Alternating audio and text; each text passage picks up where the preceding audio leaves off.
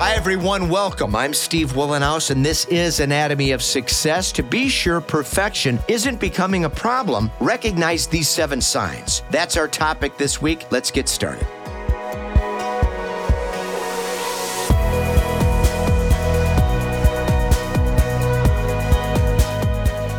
Welcome back again. This is Anatomy of Success, and I'm Steve Willenhouse, your host. We talk about my 4 tenets of equanimity. I wrote a book called Anatomy of Success. The premise of the book talk about 4 areas in life we can focus on to improve happiness and life satisfaction. Better health, top priority. Healthy relationships, friends, family, healthy intimate relationships. If you're going to be in a relationship with somebody, make it a good one. Sacrifice, make the commitment, get the most benefit from that. Research shows that makes life better. And then satisfying work. Why have a job we can't stand getting paid very little when we can do so much more? And work is important. We find meaning in our work. I suggest we focus on cultivating more meaningful work. Please subscribe to the podcast. We always appreciate ratings, reviews. Head over to weatherology.com. That's my company page. You'll find me under About Us at the top of that page. Links to LinkedIn, Facebook, Instagram, TikTok, YouTube. And then grab the Weatherology mobile app. It's free, and would love to hear your thoughts on that as well.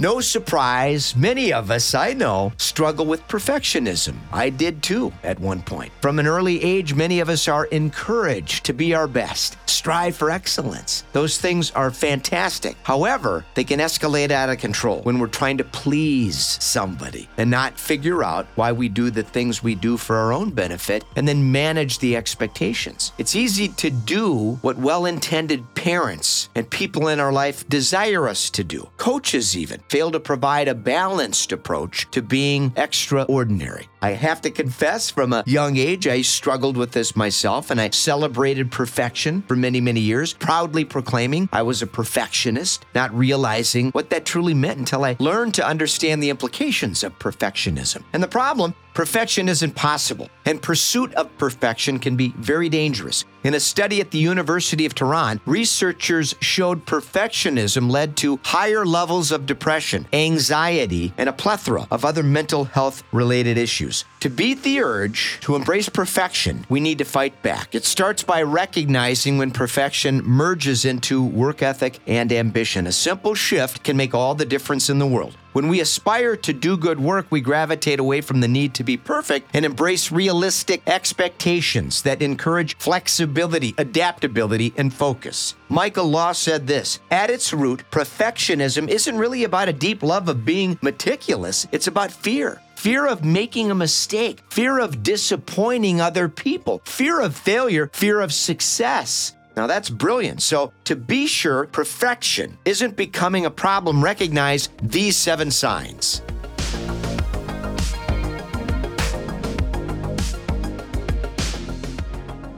Success and perfection are very different. It's easy to get the impression that successful people are perfect and work harder than everyone else on the planet. Successful people do work hard, and they do work harder than most people, I would argue. But assuming exhaustion, burnout are the requirements for professional ebullience, that's inaccurate. My goal at Anatomy of Success is to teach people to make great money, spend more time focused on relationships, better health, finding more meaning in our work. That's not perfection. That's making work complement what matters most in our life.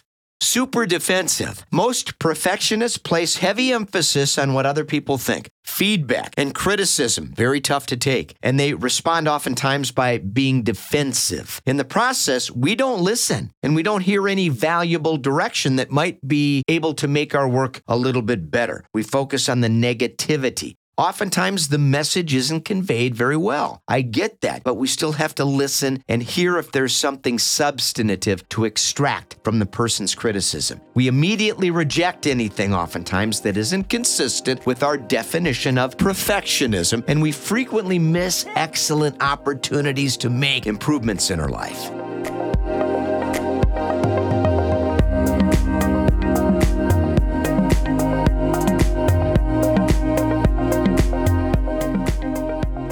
Super critical. Ironically, perfectionists love to be critical of other people. Catch yourself doing that? be aware. This is especially amusing considering how much they hate receiving criticism from everybody else. Perfectionists keep score, and they measure themselves against other people's accomplishments. That's part of where this comparison on social media comes from. They won't hesitate to deflate somebody's ego, especially if they perceive that person is a threat in some capacity.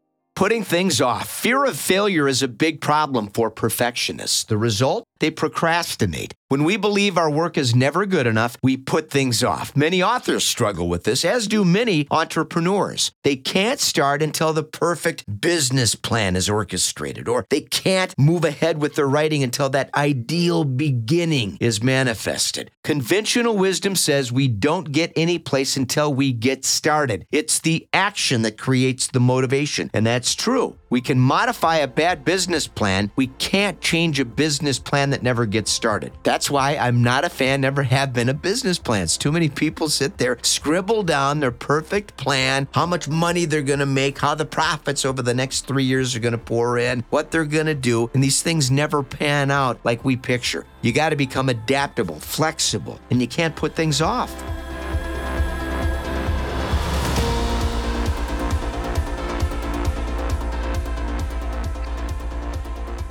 Inundated with guilt. Perfectionists are consumed with guilt because they feel their work is never satisfactory. The result? More stress, more anxiety. The process begins with negative self-talk, and the conversation intensifies. The more we lament about negative thoughts, the lack of progress starts to suffer even more. When we lend credibility to those negative thoughts, there's a cascading effect that results in paralysis. By controlling those negative thoughts, we begin moving in the direction of clarity and positive momentum. Brené Brown said this: perfectionism is not a way to avoid shame. Perfectionism is a form of shame.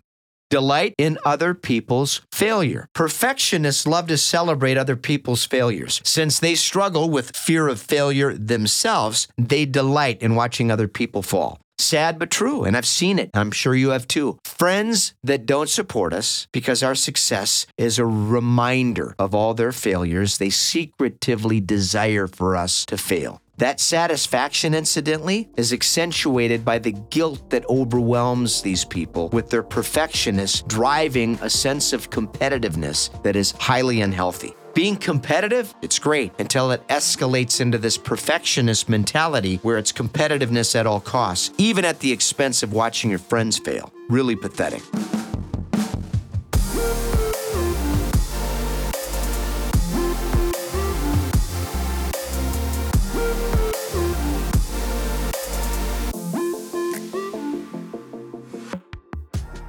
Risk averse. Along with fear of failure comes an aversion for taking risks. The world is full of people with great ideas. Everyone that takes a warm shower has a great idea. Very few people act on those ideas. Perfectionists are no different. Good ideas are stored away and never come to fruition because the fear of failure prevents them from taking any calculated risks. I see this in a lot of quote-unquote highly educated people. They go through the rewards and punishment of getting these academic credentials, but they don't have enough confidence. They don't have enough courage. They're not bold enough to go take whatever they ostensibly know and go apply it. So they become critics, cynical, bitter, angry. They hate a system that failed to reward somebody so smart with success. And then they punish anybody else that they see succeed because they can't figure out how that person, who is clearly less intelligent, could ever succeed. That's part of the business acumen that most of these people just don't have and never will. And that's part of the reason you see this animosity festering so badly in certain political circles, because these people actually have this type of mindset. Super dangerous, and it also prevents us from taking calculated risks. And finally, appetite for approval. Most perfectionists require constant approval. Many have been rewarded for academic and athletic excellence, and they have a voracious appetite for accolades. That feels good, these accomplishments, and I get it. But that fear of rejection invites a myriad of unintended consequences. Progress slows down. Confidence suffers. Creativity, innovation stops. We need to work on eliminating the need for approval from other people if we are going to be truly successful and feel satisfied in life.